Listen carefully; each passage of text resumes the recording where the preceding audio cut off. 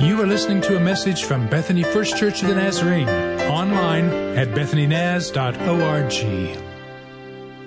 Well, this is week 4 of a series we've been calling Margin, and we define margin as that which is available beyond what is required or what I need. It's the extra. And so we've been talking about margin in relationship to time and how we manage time. I was eating lunch with some guys the other day, and one of the guys said, every time you talk about margin in regard to time, I think of my favorite comedian, Brian Regan, who does this bit on Pop-Tarts. And he says, do you know they actually have instructions on the back of a box of Pop-Tarts? Do you really need instructions for Pop-Tarts? There's even instructions about how to microwave a Pop-Tart. And Brian Regan says, I was blown away by that. How long does it take to toast a Pop-Tart? Maybe a minute if you want it really brown? You don't have that kind of time? He says if you are having to zap a Pop-Tart in the microwave for 3 seconds on your way out the door, maybe you should loosen up your schedule. Maybe it's just a little too tight. I think that's what we've been trying to say over these last few weeks. Loosen up the schedule some. Make sure you make time for the important stuff in life. We talk also about making margin in our finances, making sure that we have time and money and our schedules for the most important things in life. And so today we're going to talk about margin in regard to our morals. Margin in regard to our morals. So what do you mean when you talk about morals, Rick? I'm talking about right and wrong behavior. So what about moral choices that you make? Is there margin in your life in regard to your morals? What I believe is that the world that I live in, the society that I participate in, tries to push me to the edge in my morals. And if I let my society set my margins morally, I'm going to live my life out to the very edge. And so the question I really want to ask you today is simply this. Who is setting... Wait a minute. Hey, up in the booth, is there any way... Could we possibly get these words on the screen? I think it'd be good if I could have the question actually printed on the screen. Could you do that for me? Pastor Rick? Yes. This is Randy up in the booth. Hey, Randy, can you put those words up for me? I'll give you the words. Who is setting? Sure. What font size do you want? I don't care what font, Randy. I just want to make sure that they can see them. It doesn't matter to me, okay? So just the words. Pastor Rick? Yes. This is Randy in the booth again. Hey, Randy. Where do you want the margin set for this? Randy, when I sit down to type, I don't think about margins, okay? I just start typing. Pastor Rick, are you saying that you let other people set the margin for you? Oh, that's a great point. When it comes to typing, Randy, I'm okay with people setting the margins for me. But when it comes to morality, I believe that under the leadership of the Spirit, I got to set those myself. Amen? So, would you put these words on the screen? Who is setting your moral margins? There we go. You want to give Randy a hand for working with me this morning a little bit? So when I open the Bible, here's what the Apostle Paul says in the book of 1 Corinthians, chapter 10. If you want to grab a Bible and open it with me, starting with verse 1. He's dealing with this issue of eating meat offered to idols. I knew I would grab you with that one right there. That's something you're living with every day, right? Although you're not living with that every day, it was an issue for the people who lived in Corinth. Such an issue that Paul says, I'm going to write about it for about 2 chapters. And what it really comes down to in the middle of chapter 10 is this. Who is that meat being sacrificed to? It's not God. And if it's not God, then it must be demons. And do you really want to keep company with that section in your life? And so here's what Paul ends up saying is this. Maybe you have too much confidence in regard to your freedom in Christ.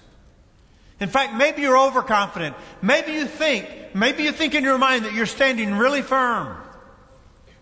And so if you think that you're standing really firm, you need to be really careful. The word is blepo in the Greek. It means to see or to look. And often it's translated to look, but metaphorically it's talking about what you see in your mind, what you think about, what you contemplate, what you weigh. And he's saying, if you think that you're standing really firm in your faith, maybe you really ought to think about this, and maybe you ought to weigh that in your mind, and maybe you should take precautions so that you don't fall. Because what Paul is saying in this passage is that everybody is capable of falling. And everybody is going to be tempted. And everybody could lose their balance and experience moral failure. So let me read these words to you, okay? Starting with chapter 10, verse 1, book of 1 Corinthians. For I do not want you to be ignorant of the fact, brothers and sisters, that our ancestors were all under the cloud. And he's talking about the cloud that led them when they were in the wilderness. They didn't know which way to go. And God says, I'll just put a cloud in the sky. When the cloud moves, it's simple. You move.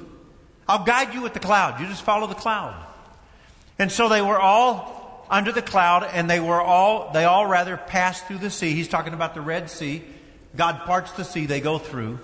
And they were all baptized into Moses in the cloud and in the sea. They all ate the same spiritual food. He's talking about the manna that landed on the ground of the desert floor in the mornings. And they would go out and gather this bread, and that's what they ate for the day.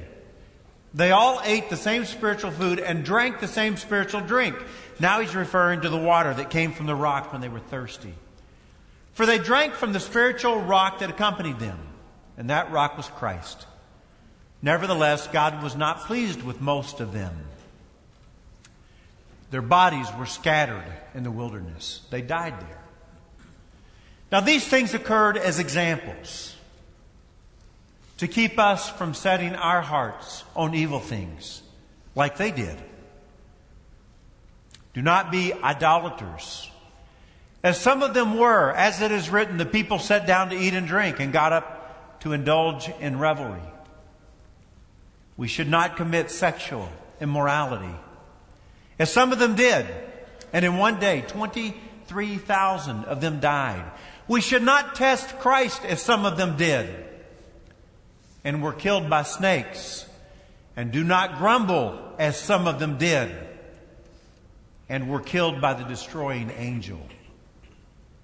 These things happened to them as examples, and were written down as warnings for us, on whom the culmination of the ages has come. So, if you think you are standing firm, be careful, so that you do not fall. No temptation has seized you except what is common to mankind. And God is faithful. He will not let you be tempted beyond what you can bear. But when you are tempted, He will also provide a way out so that you can endure it. God's word for us today. Amen? Amen. A few months ago, I was in this room on a Wednesday night with a group of people having a prayer meeting, a prayer service, and I talked about going to Phoenix and renting a car and joining a group of people from our church who was there on a missions trip. And so there were children and teenagers and university students and young adults and mid-adults and senior adults. It was this intergenerational kind of trip. And I joined them for a couple of days. And one of the days, we got up that morning, we ate breakfast, we got ready, and we drove over, which was only 45 minutes from where we were staying, to the Grand Canyon. I'd never seen the Grand Canyon before. And I stood there and I thought to myself, no wonder they call this grand. It was awesome. And I remember a lot of the university students and teenagers that were with us, they kept getting, really close to the edges of the rim of the canyon. And I kept saying, hey, why don't you guys come back up this way a little bit? And so instead of standing behind the wall that was built there, the rock wall, and looking over the wall for your protection, they were standing on the wall. And I'm like, why do you have to stand on the wall? You're making me nervous. Come back. And they were kind of going on the other side of the rails. And so this one kid named Abby thought it would be funny to kind of trick me, which she did. So let me show you what Abby did that day at the Grand Canyon, okay? Okay, here we are at the Grand Canyon. Abby, say hi to everybody back home. Abby! So I didn't know there was a landing down there, but Abby did. My whole deal was, don't get too close to the edge. You get too close to the edge, you might fall. So I want you to pay really close attention. If I live my life to the edge financially, and I have failure, chances are I can dig myself out of that hole.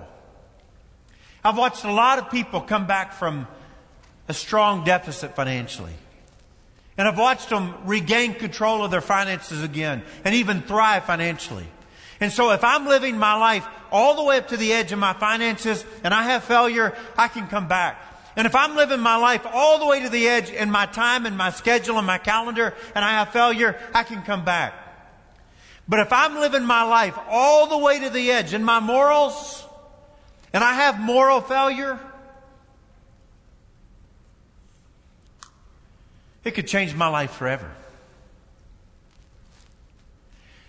I could suffer the consequences the rest of my life.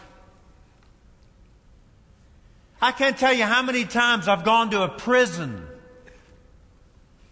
or a jail cell and picked up a phone and looked through a piece of plate glass and had a conversation with somebody who was living their life to the edge morally. And they had failure. And they were going to spend a lot of time in prison because of that failure. I cannot tell you how many people that I have spoken with in my office as a pastor who have sat down in front of me and said, "Pastor, I was living on the edge morally. And I had failure. And I messed up my marriage. And now I don't get to live in a home with my kids anymore. Somebody else is raising my children. And I get to visit with them once a week. If I live my life to the edge in my finances and I have failure, I can recover. I can dig out of a hole. Or with my calendar, I can recover. But if I'm living my life to the edge in my morals and I have failure, it can change my life forever. And so Paul begins to talk to the people at Corinth. And he's concerned about them because they seem to be living on the edge with some confidence and maybe too confident in the freedom that Christ has given them. And he begins to challenge them about pulling back from the edge. And in so doing, he begins to tell them the story, a beautiful story. It's a story about God guiding the people of Israel. It's a story about God providing food for them to eat and providing stuff for them to drink. It's about a God providing protection to them from the enemy. And he kind of begins to tell this beautiful story about how this wonderful God reaches down and begins to watch over His people. We don't know where to go. We don't know the path. It's okay. I'll put a cloud in the sky. When the cloud moves, you move. When the cloud stops, you stop. The cloud will guide you. And at night, the cloud will protect you. And he reminds them of this time when they were running from the Egyptian army, being freed from slavery. But they come up to the Red Sea. There's nowhere to go. The army is closing in. And the story of God who parts the waters is told. And the people of Israel cross on dry land. And when the Egyptian army comes in behind them, the waters come over them and they're all destroyed.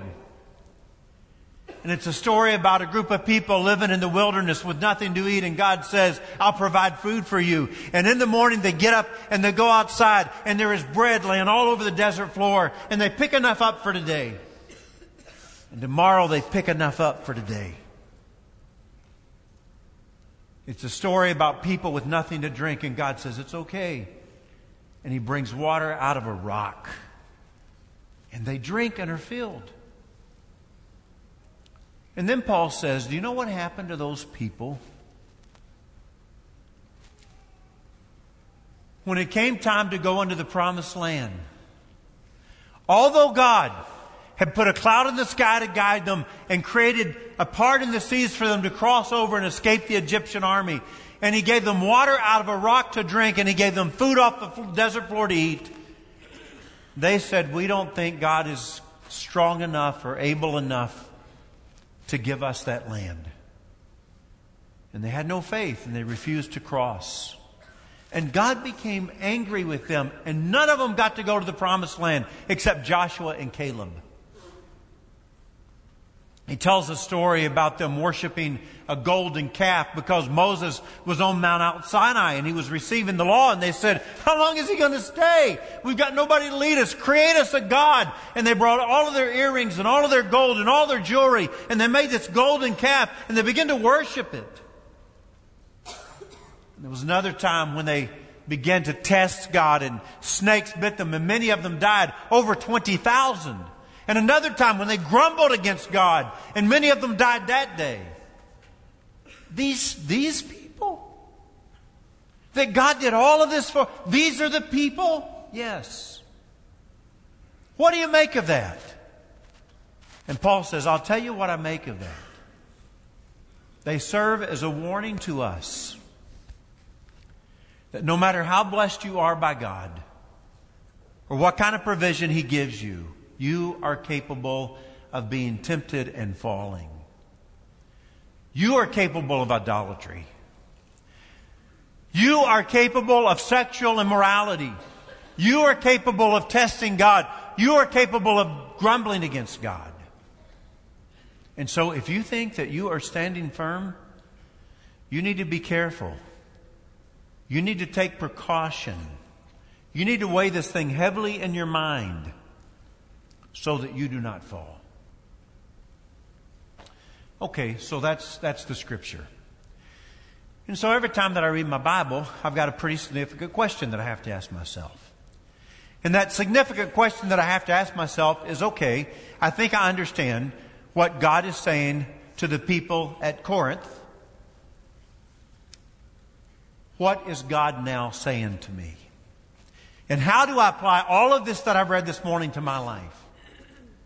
And I think the message is very much the same. I think God is saying, hey, Rick Harvey, hey, all you people at Bethany First Church of the Nazarene, if you think you are standing firm, you guys need to be careful, because nobody is beyond temptation, and all of you are capable of idolatry, and all of you are capable of sexual immorality, and all of you are capable of testing God, and all of you are capable of grumbling against God. Every one of you here this morning have the potential of falling.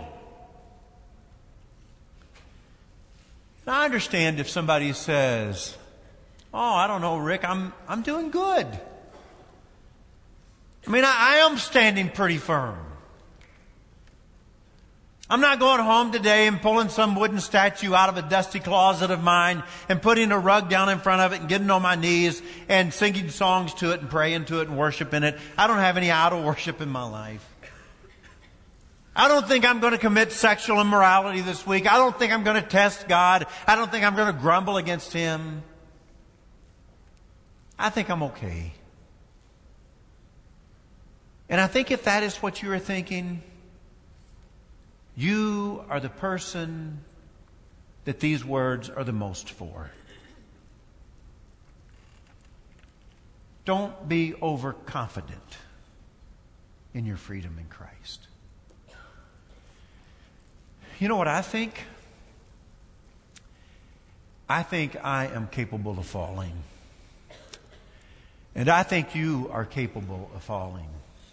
And I think we need to listen closely to the Scripture this morning. And I think we need to be very careful. And I think we need to contemplate this and weigh it heavily in our minds. And I think we need to take precautions. And I think we need to create margin in our lives when it comes to moral issues. And so here we go. You ready? Here's the application part. I understand that you don't have probably a wooden statue at home that you want to worship. But you understand an idol is anything that takes the throne of our hearts. And I think the idols in our lives today look so common that we don't even see them as gods. Things like checkbooks. I realize I'm talking to a different generation. Things like the app on your phone that's connected to your bank account.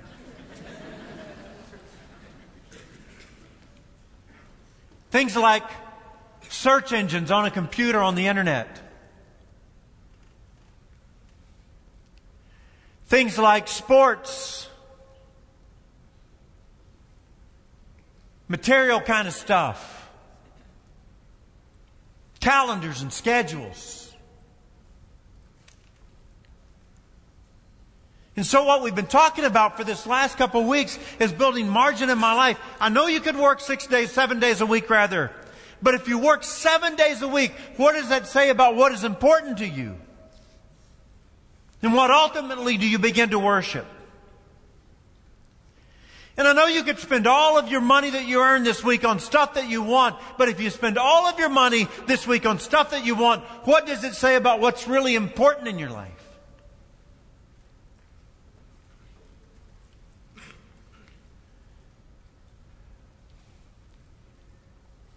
Sexual immorality is ruining our society.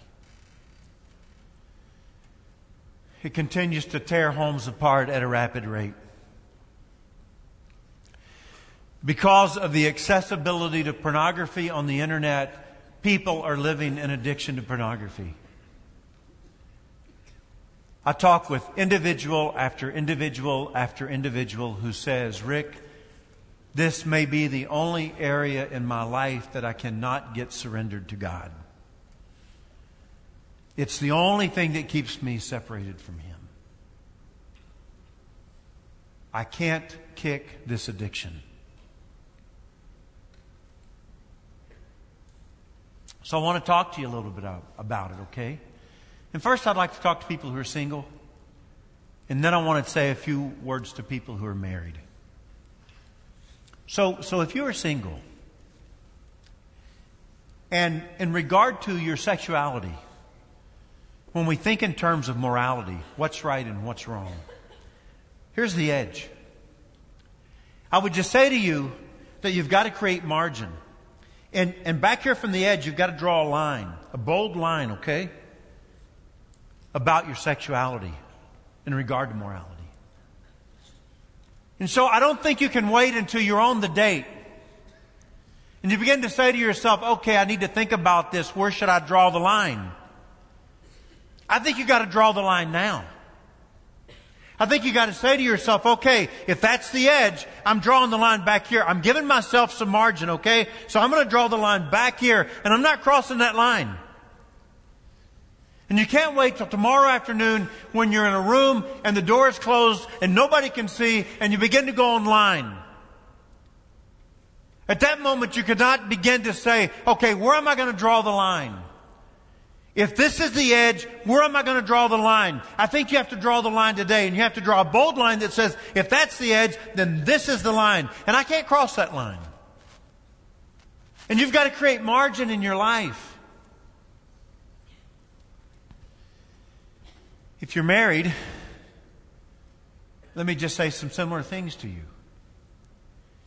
I think you've got to determine if this is the edge out here, I'm going to step back from the edge and I'm just going to draw a bold line and I'm not crossing that line. And so I can't talk to you about where your margins should be, but I can talk to you about where my margins should be. So a long time ago, I made a decision that my norm would not be to ride in a car with a person who wasn't my wife of the opposite sex alone. Just not going to be a daily habit for me. So I just kind of begin to draw a line. That's the line right there. You say, Rick, what happens if it's an emergency or you just got an issue? Well, there's been a couple of times in the last 15 years that I've crossed that line. Picked up the phone and called my wife and I said, Annette, here's the situation. I think I'm going to go ahead and ride in the car with this person. We're leaving now. We'll be there then. I'll call you when I get there. I created accountability. Again, I know I can't draw the line for you, but it seems like to me that a car is a very small room. It seems like to me that a car is a pretty intimate place. It seems like to me that in a car, you sit awfully close to one another. And for me, I just believed in my heart that that was not a good practice for me. I don't go to lunch with a female who is not my wife. If she was 95, I might make an exception. But I just can't imagine you walking into a restaurant tomorrow and you see me sitting there with some lady who is about, 10 years younger than me, extremely attractive, and I am just smiling and having a great time and we're laughing. I think you might be, wow, Pastor Rick kind of hangs around the ladies, it seems like to me. I'm not for sure you'd be comfortable. I think what you'd be saying is, it seems like to me Pastor Rick is not creating any margin in his life. It seems like to me Pastor Rick likes to live on the edge a little bit. And so the same rule applies when I sit down at my computer, at my laptop. I will meet with people of the opposite sex in my office, but do you know what is in my office? There's a window on a door. And you know what's on the other side of that window and that door? People. And so I meet with people all the time, ladies and guys, and that's no problem for me. I do it every week. Every week I meet with ladies, and I don't have any problem doing that. But there is margin. There is a window there, and there are people on the other side of that window. And at any moment, anybody could look through that window. And it's a decision that says, if this is the edge, I'm stepping back, and I'm going to draw a line. Okay? And I'm not going to cross the line. So I read something a few years ago I thought was really good. Rick, if I can't have you set my margins for me, which I can't, then how do I know where to set my margins if I'm a married man or woman? So here's a good answer for you, I think. You ask yourself this question: to what extent would I want my spouse to go? To what extent would I want my spouse to go to avoid? To what extent would I want my spouse to go to avoid unnecessary sexual temptation? And when you have decided where that is, then that becomes your margin. You like that? I like that. Because to be honest with you, if I went to Charleston's tomorrow and I walked in to meet somebody for lunch and I looked over and I said, "That's Annette." And Annette is sitting there with some guy about 5 years younger than me who works out and is tanned and dresses like Perry Ellis. And they're laughing really hard, and she just looks like she's having more fun than she's ever had with me. I'm going to be like, what was so funny in Charleston's with that guy, Annette? Because I can't compete with that guy. Do not say amen. Somebody said that in person. And it hurt a little bit. Because sitting at lunch, all it is just company with one another. And when Annette gets home, sometimes we go on dates and that's what we have, company with one another. But most of the time when we're together, you know what we're doing? We are managing life, and we are managing laundry, and we are managing dishwashers, and we are managing money, and we are managing all the stuff that you have to manage. And all the time, life is not just beautiful and fun and the bright smile of Flavio looking at you, okay? Sometimes life is a challenge. There's no marriage that can compete with that. None. None. And so, we create margin. If this is the edge, I'm stepping back from the edge. I'm going to draw a bold line, and I'm going to create margin.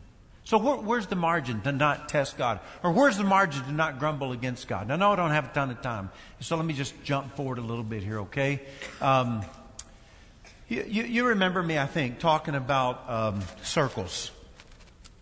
Maybe in one of my first sermons here, I said, I'm standing here, and just imagine that I've drawn a circle around myself, okay? There's a circle all around me here, and I'm inside the circle. Everything in the circle is within God's will, okay? Everything within the circle, God says, I'm okay with it. Everything in the circle, according to God, is morally right, okay? There's no wrong in the circle. And I'm in the circle. I'm not talking about saying, Rick, I'm in the circle, but I'm over here on the very edge, as far and as close to the edge as I can possibly get, and this is where I typically hang out, on the edge here. I'm not talking about staying on the edge. I'm talking about getting in the middle of the circle. It's an old phrase that I grew up with. I want to be in the center of God's will. I want to be in the center of what is right. I have no desire to live over here on the very edge. It's the old argument of God's not going to send me to hell for living over here. That's not the issue. It's someone who says, I'm a little smarter than that. And I've listened to God's Word. And God's Word said, be careful, take precaution. Weigh this heavily in your mind. And don't live on the edge, but live in the middle. If I'm living on the edge financially and I have failure, I can recover. Or in my schedule, I can recover. But if I'm living on the edge in my morals and I have failure, it could change my life forever. You remember the story of a guy named Joseph in the Bible in the book of Genesis, latter part of Genesis? Life's not going well. His brothers sell him into slavery because they're jealous of him. And life has taken a downward turn. His slave master, Potiphar, finds that he has great potential and he begins to put him in charge of stuff. And he does so well, he finally puts him in charge of his whole house. And Potiphar's house prospers under Joseph's leadership. And one day, Potiphar's wife notices Joseph. The Bible says she notices that he is well built and handsome. A curse I have had to live with personally all these years. Why are you laughing at me? Muscles are overrated. And she invited him to bed with her. You know what Joseph's response was? How could I do such a wicked thing and sin against God?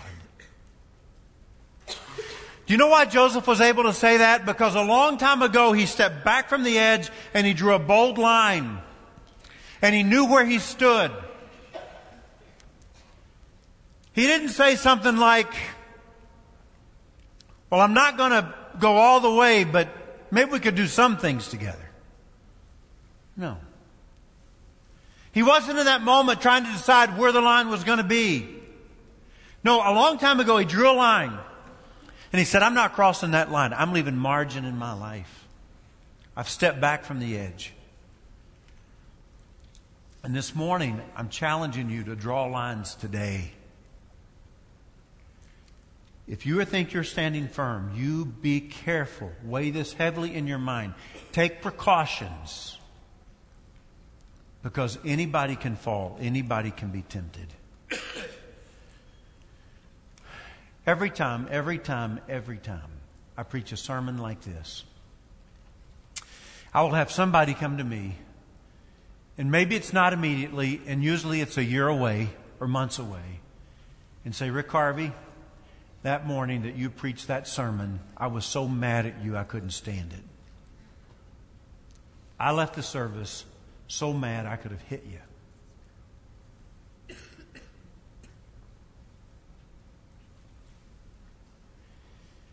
It's because I was living out on the edge.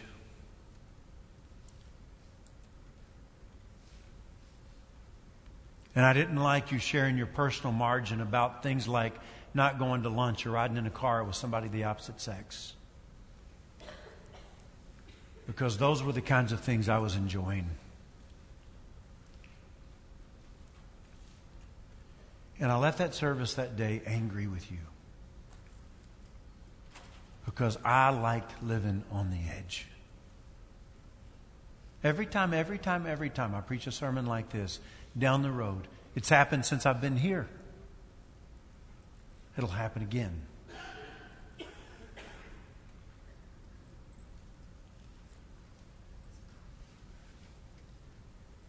I'm challenging you to take seriously God's Word this morning and to back up from the edge and draw a line. So I want you to stand with me, okay?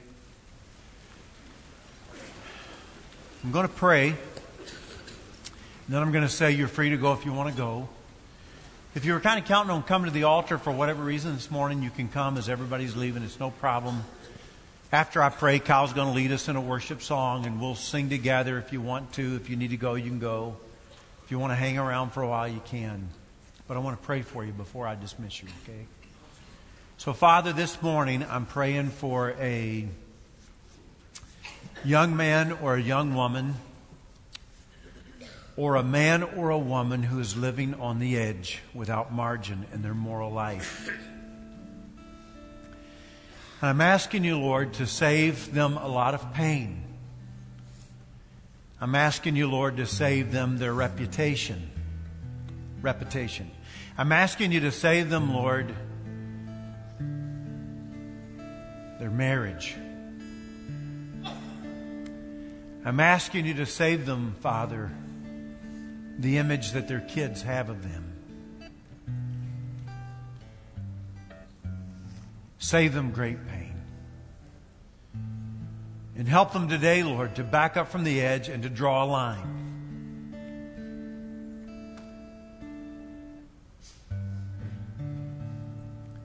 And I pray this in Jesus' name. Amen. God bless you. You're dismissed. You have been listening to a message from Bethany First Church of the Nazarene.